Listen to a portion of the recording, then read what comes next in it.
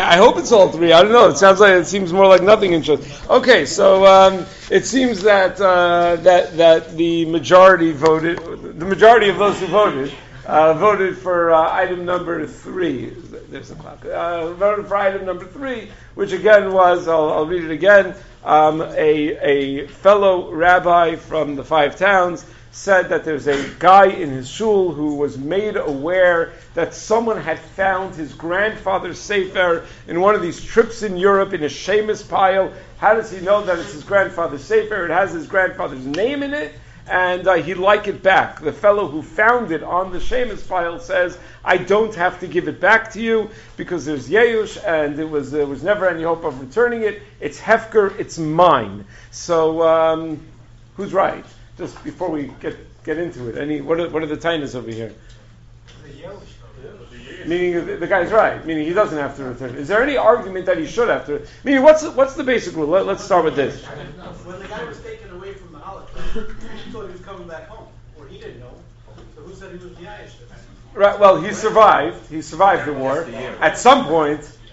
Right, meaning at some point he probably said, I'm not getting my Svarim collection back, right? I mean, it could be that he, or not say, but you don't have to say Yehush, you just have to give it. Art and in the auctions that someone starts. Oh, so this comes up this comes up with much more expensive things than a Sefer. A Sefer is almost like just sentimental value, but this comes up with Sifrei Torah, with the silver that adorns the Sefer Torah, the Keser on the Sefer Torah, pieces of artwork. This comes up with all sorts of items. Now, again, I just got this shayla about an hour and a half ago, 2 hours ago, and I was in the car for 40 minutes and then daven mincha, so I didn't have much time to look into it. I am sure that there are dozens of tshuvas on this topic. So far, I only found one though, because I didn't have time yet. So, but the one that I found was from a pretty big person. We'll get to it in a moment.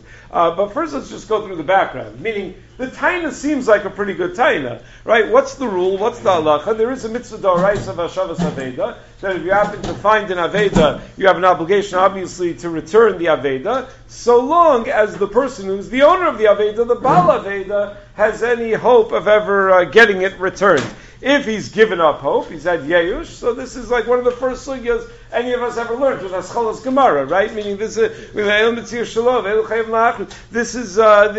the basics. So if the guy has given up any hope and he's written it off, so then the Torah doesn't require that you do the mitzvah of Hashavas Haveda. However, there are limits on that also, meaning not every time someone is Miya'ish, do we necessarily say that there's no mitzvah of Hashavas Aveda? So, for example, the several poskim hold that only an adult can give up hope on ever recovering an Aveda. Only an adult can really have Yeush, but a katan, a child, cannot really have Yeush. Not all poskim agree. It's a major discussion in Achronim. But over here, that was not relevant. The grandfather was an adult at the time of the Holocaust. Another qualification that's necessary is that it has to be that the Yeush comes before the guy found the Aveda. If the Yeush only happens after the guy found the Aveda, well then he still has to return it, which over here again, the Yeush happened way before this guy found the Aveda on a Shemus pile somewhere in Europe. Now, but why would that be the case? Who cares whether the Yeush happens before or after? Why is it that the halacha is that only if the Yeush happens before he finds the Aveda? So there are two shitos in Rishonim as to why that's the case. Tosfos writes in Mesechus Bava Kama, Daf Samach Vav, that once you pick something up, you now have a chiyuv of Hashavas Aveda. If you see an Aveda and you pick it up, that right there, at that moment, you've generated a chiyuv Hashavas Aveda. The fact that the guy is later miya'ish from ever recovering the Aveda doesn't release you of your chiyuv of Hashavas Aveda. I mean, your chiyuv has already been activated. Once the chiyuv has been activated, then it doesn't go away just because the guy's been miya'ish. If the Yeush happened before, so then you never had a chiyuv to begin with. But that's how Tosfos explains. The Ramban says a little differently. He says, no, once you pick it up, you're a shomer aveda, which means that you are now the proxy of the owner. You're the one that's in charge of watching his stuff for him. So it's really in the reshus of the Bailim the whole time. Because once you pick it up, you are the representative, the shaliach, the shomer of the Bailim. So it's b'reshus ha-Bailim the entire time. So you can't have Yeush on something that's still in your reshus. Yeush is only when it's not in your reshus, but this is still in his reshus. That's how the Ramban and B'Metzia Daf Chavav explains. Okay, so whatever the reason is, that's the halacha. But either way, that halacha doesn't apply over here, because over here clearly the Yeush happened first, and then only after the Yeush did the person find it. So in general, just to know, like with Hashavas Haveda, one of the things you have to, you sort of go through a checklist in your head, whether you have to do Hashavas Haveda. Number one, you have to question, is the owner aware that the item is lost? Because if he's not aware that the item is lost, well then we get into Yesh Midas, right, which is really the first thing we ever did. Then, even if he is aware that it's lost, how does the finder know if the owner has given up any hope, if he's had Yeush or not? And even if the owner has given up hope, you have to know when he gave up hope, right? You have to ask yourself, did he have the Yeush before or after you found it? So there are certain rules that Chazal put in place. Meaning, if you find something that for sure the owner would notice if he lost it, something of a certain weight, something of a certain size, or something of a certain chashivus, something that people are checking for. The Gemara says that people are always checking for money. If they have money in their pocket, they're always counting. Nowadays, no one has money in their pocket anymore, unless they're in some sort of all cash business or whatever. Most of the time, people don't have money in their pocket. But there's something that we check more often than they used to check for money in the times of Chazal. Something that we check probably 100 times more often than they used to check for money in the times of Chazal. Probably some of you have checked it 3 or 4 times since I started this year, right? And that is the phones that are in our pockets. So something like that. So the Chazal assumed that if it's something that they're going to check for all the time, then you could assume that the guy knows that he lost it, because he's always checking to make sure that he has his phone or that he has his cash or something like that. There are even certain situations where you can assume that by the time the item was found, the owner already gave up hope. For example, let's say you have an item that was lost in a place where it's Rov Nachrim. Most of the people that pass by aren't Jewish, Achronim point out, or are not from Jews. So you know that from Jew is going to be honest, he's going to find it, he's going to want to give it back, he has a mitzvah d'oraisa, he's going to want to return it. You can't necessarily assume, or people do not necessarily assume, the same level of honesty and integrity and desire to go out of the way to return something when you're dealing with non-Jews. Happens to be the exception to that rule. The Ramah writes in Choshen Mishpat, and this is relevant to our case.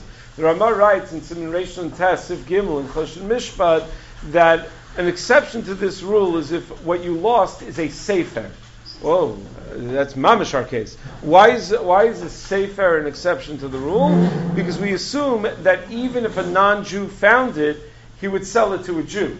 And since, in the end of the day, the person who's going to end up with the sefer is going to be a Jew, you have that same confidence that it will get back to you. Meaning the whole reason that you don't have Yeush when it's mostly Jews is because you assume that if a Jew finds something, he's going to want to return it to you. But a sefer, a guy has no use for a sefer, right? There's nothing he's going to gain from a sefer. The only use he'll have for it is by finding a Jew who wants it. So the question is, right, that Ramah sounds like it's right on point for us, but it's really totally off point for us, because in the case of the Holocaust, no one expected that the Nazis were going to, and nor did they. The Nazis did not, put the stuff up for auction and start selling it to Jewish people. If they found a Jew, they killed him. They weren't interested in selling this farm to Jews. They were destroying whatever they can get. They get their hands on. So I was looking just very quickly for a tshuva on this topic, because I figured there's got to be a tshuva on this topic. And the one that I came across, and again, there may be many, many more tshuvas, but the one that I came across was in the Sefer Kovitz Tshuvas from Rav Elyashiv. in the very first volume of Kovitz Shuvas, Chelik Aleph Sim Reish Yud Zayin. Now, Rav Elyashiv, it's fascinating. I think there are 4 volumes of Kovitz Shuvas, something like that. Big red volumes of Shuvas from Rav Elyashiv. It's fascinating because Rav Elyashiv never printed any of them. He never published a Sefer. Rav Elyashiv was never interested in publishing Sfarim. He was interested in learning. And he, if you ever read Rav Elyashiv's biography, it is the most boring biography you will ever read in your entire life. It's basically, at the age of 6, he sat down in a base medrash and started learning. At the age of 106, he finished and died. Meaning that, like, for 100 years straight, mamish learning all day, all night for 100 years straight. It's mamish unbelievable. Like, the whole biography is, and then his child was born, but he was busy learning. And then his kid got married, but he left early because he was busy learning. And then, someone had surgery, but he was busy learning. Like, he was not interested in anything else. He was interested in learning.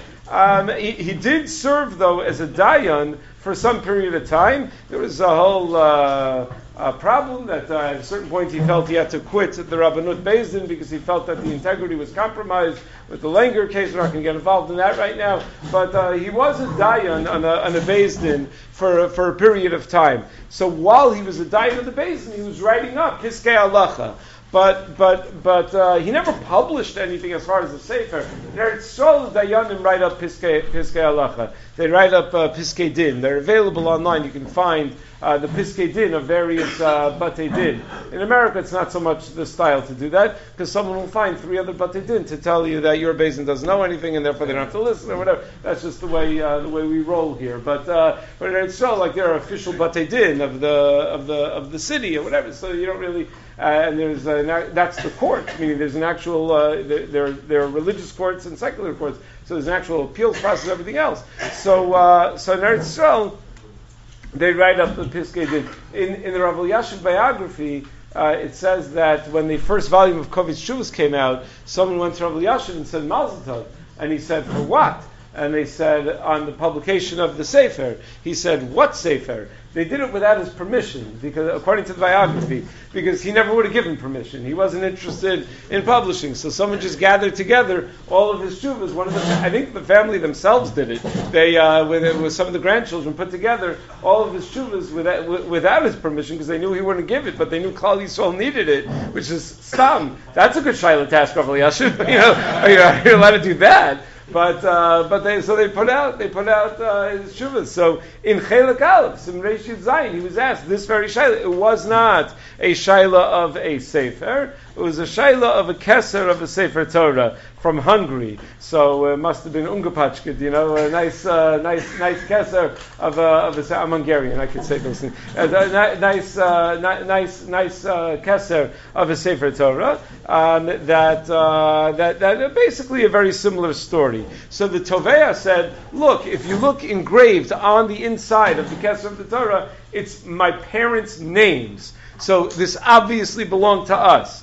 Chuvas hanitva. Rav Elyashiv writes, the nitva said back, Einani machish ha-keser ha-yeshayich l'tovea. I know that it belonged to you. I know that it belonged to your family. Aval ani toein shezeh nikra matzil mizuto shel yam. I taina that this is called saving it from zuto shel yam. If something is going to be swept away at sea, and even with all the simanim in the world, everyone would give up hope of ever retrieving it. So then it's hefker. Ki baruch shebiyimei HaShoah nisyashu habaylu mimenu. Obviously, during the Holocaust, people gave up hope from it. Vim kein paka habaylus min hakeser. So you no longer own it. V'yesh lanu hazchus l'shtamish bo. So we could use it for what we want to use it for. Happened to be that we're using it in some sort of display about the Holocaust, something like that. It was going to be l'tovas harabim, whereas this person who wanted l'tovas hayachid. He wanted it for his own personal sefer Torah. But if he's the rightful owner, he could use it for whatever he wants to use it for. But that's the question. So Rav Elyashiv was posed with this question. So l'chora, the guy is good taina, right? That it's zuto shel yam. You gave up hope of ever retrieving it. So Rav Elyashiv says that that's true. However, there is a Ramah that says the following. Let me find it. He says B'choshen mishpat simishin samches. The Rama writes, Hakona min aganav. If you buy something from a ganav, or you acquire something from a ganav, lo tzorich lahachzir gneva. You don't have to return it. Tekana b'yesh v'shina rishos. Because it was already yesh, so it was already shina rishos. Okay, so far it seems that the guy does not have to return it. Says the Rama, mihu nahagu lahachzir kol gneva. But the minig is any stolen item that you know belongs to somebody else. Minig is that you return it. Ve'in l'shanos min ha-minig, ve'in chiluk bein haganav l'gazlan. The Rama already saw where your mind was going. Minig, not my minig. It's, I come from somewhere else. No, the Rama says ve'in l'shanos min ha-minig. You have to follow this minig. And I don't care if it's geneva or gazela. If it's a stolen item, it belongs to somebody else. I don't care about yesh. Minig is, and it's a minig of Klal Yisrael, at least Ashkenazi Jewry, whoever the Rama gets to speak for, the minig is that you have to return it. So now, like, the pendulum has swung in the other direction, right? This started off as like, obviously, the guy doesn't have to return the Sefer. There was obviously Yeush. You have none of the exceptions to Yeush. But now we come across, and we thought we had like a ray of light with the Sefer exception, but the whole Sefer exception is only because you think they're going to sell it to a Jew. So that didn't work out. But now we have this Rama where he tells us, the minhag is any stolen item you have to return. So look what Rav Elyashiv does over here. He says, why?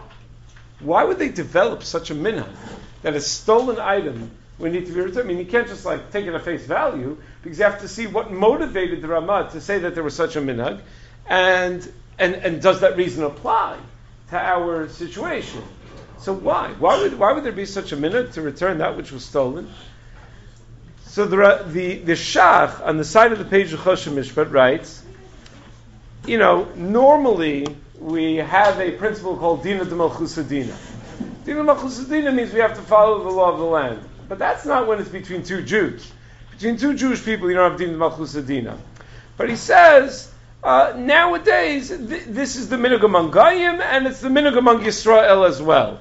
The afal gav demina garua shehu neged adin lo azlin and basrei. Even though normally a minhag that's against the halacha we wouldn't follow. Yesh lomar dahay minhag shehu shenitkan kach. It must be that there was a takana miyuchedes, that they made a special takana for this purpose. Upshita sheyesh b'yidei hador l'sakin takanos.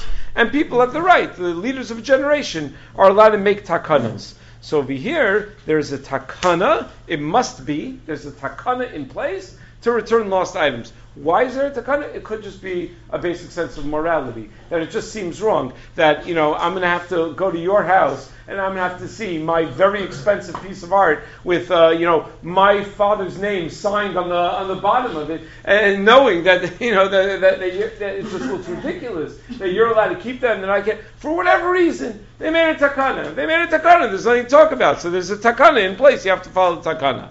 However, says Rav Elyashiv, the Ktsos disagrees. The Ktsos says it wasn't a special takana. He says, Elaminag tov v'yasharhu. It's just based on Vasisa Yashav HaTov. It wasn't a special takana. That there is a requirement. Part of Vasisa Yashav HaTov is that you're supposed to go lifnei mishuras din.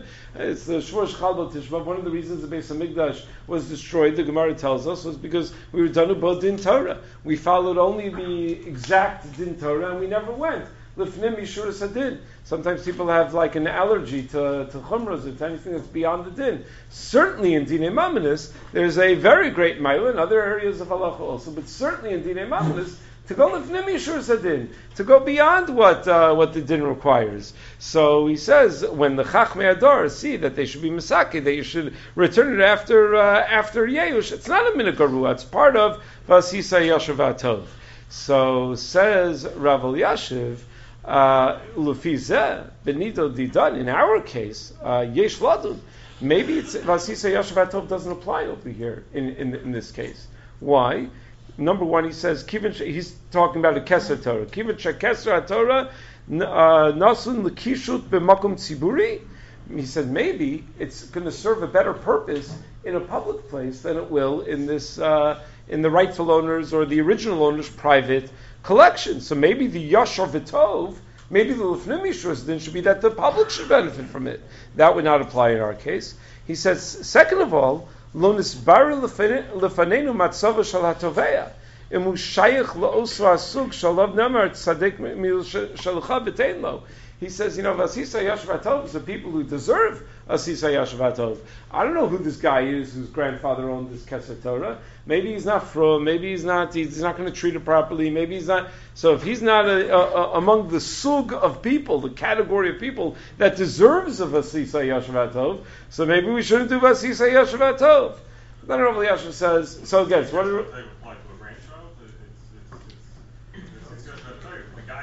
right, so would it apply to a grandchild? Pashtus is yes, because meaning the normal Dina Yerushas would have ended up with the grandchild. Now, and obviously it has much more sentimental value to the grandchild. Now, where this leaves us is that Rav Elyashiv says there are two reasons for this minhag that the Ramah says to give it back. According to the reason given by the Shach, you have to give it back, you can't ask any questions, it was a takana miyuchedes. According to the reason given by the K'tzos, maybe not. There's what to talk about. Isn't necessarily Yashar and Tov. We have to figure out whether it's Yashar and Tov. Rav Elyashiv says we pass like the Shach. We don't pass like this K'tzos, and clearly it's Yashar and Tov. And you don't need it to be Yashar and Tov. Clearly it's a Takanim Yuchedes, and you have to give it back anyway. So now we're done, right? Meaning now you have to give it back. Says Rav Elyashiv, not so fast. One more thing to think about, says Rav Elyashiv. He says, even though there is a takana miyuchedes to give back a stolen item, there is no takana to give back an item that was taken as a spoil of war. Stolen item is maybe different than spoils of war. And that which you got in through a war effort, maybe that's different. Because, look, is the same morality applied? Maybe. But we pass like the Shach, that it's not about the Sisa Yashavatov, it's about, was there a takana miyuchedes? And this isn't a stolen item. This is it's not a crime of theft. It's war, which is a totally different status. That the spoils of war belong to the victor. That's the halacha. The Gemara says in Sanhedrin and Maseches Gittin. So Rav Elyashiv says, but that's obviously not the case over here. Why is that obviously not the case over here? Right. I mean, this wasn't a war. This was Nazis just going and pillaging and killing and murdering. So the Nazis never got anything through spoils of war that were acquired by people who were victorious in war. It was just vicious looting and unlawfully by every international recognized way of fighting a moral war. They just confiscated Jewish treasures. So that's spoils of war. It's just an unlawful theft, and therefore Rav Elyashiv concludes at the end of the tshuva that he thinks the fellow has to give it back. So something that seems like an open and shut case in halacha, that there are basic dinim of Yeyush and Shina Rishus, and sometimes you learn the sugyas, you learn the Gemara. If you learn the Gemara, that's where you stop it. That's where you conclude. Yeyush, Shina Rishus, no obligation to give it back. But as the halacha develops through the generations, the Ramah notes, but there's a minhag. And because of that minhag, it mamish changes the entire picture. Now, what's going to happen over here? So this guy went to his rabbi in the 5 towns, and he said, Rabbi, this guy is keeping my Zaydi Sefer. Tell me, does he have a right to keep it? What's the proper... Let's say the rabbi learns this tshuva now. I sent him the Maramakom. He learns the tshuva of Rav Elyashiv. What? I mean, it was taken by the Nazis. It was found in okay. Interesting. Right, so these are good arguments, meaning that you're highlighting a point that I'm trying to make to close out over here. And that is that very often you go to the rabbi, and the rabbi will say, obviously the halacha is this way, and you're right, and you should... and then he's going to go back, and he's going to say, my rabbi said I'm right. That's not how you deal with Dinei Mamonis. No rabbi should ever paskin a Dinei Mamonis case when you heard from one side their version of the story. Meaning this has to be dealt with both parties there, and a Beis Din, or if they want to trust a particular Rav who they think is an honest person to talk it through with, who can ask those questions. Was it actually stolen? Was it lost? Was it? And they can go through a whole story. But no one is ever allowed to paskin a din. I was just we had a meeting this morning, some of the 5 towns Rabbanim, with Rav Shalom Kamenetsky. and a number of other people. So one of the veteran mechanchim said that typically when he was running a school in Lakewood, if he would ever not accept a child, so he'd get a call from the parents and they would say, "I asked my Rav, and my Rav paskin that you have to accept the child." So what do you mean you asked your Rav? Meaning the Rav didn't call me, didn't speak to me. Sometimes Rabbanim have to. Doctors do the same thing, by the way. Sometimes when it comes to Tisha B'Av, I've had the most maddening week of women calling me. My doctor said that I'm not supposed to fast, and my doctor's kind of Jewish. So they said that's not the question you're supposed to ask your doctor. You're supposed to ask your doctor, is it dangerous? How do I mitigate the danger? Then we can talk about the halacha. So everyone needs to stay in their lane. Everyone needs to know what they're supposed to deal with. So Rabbanim also, when it comes to Choshen Mishpah, you got to hear both sides of the case. You can't pass something like this directly. But it does seem that the case would have a lot of merit based on at least that one tshuva of Rav Elyashiv. Okay, we should be zochet to see Nechama, and we should be able to have Tisha B'Av as a moed be'ez Hashem.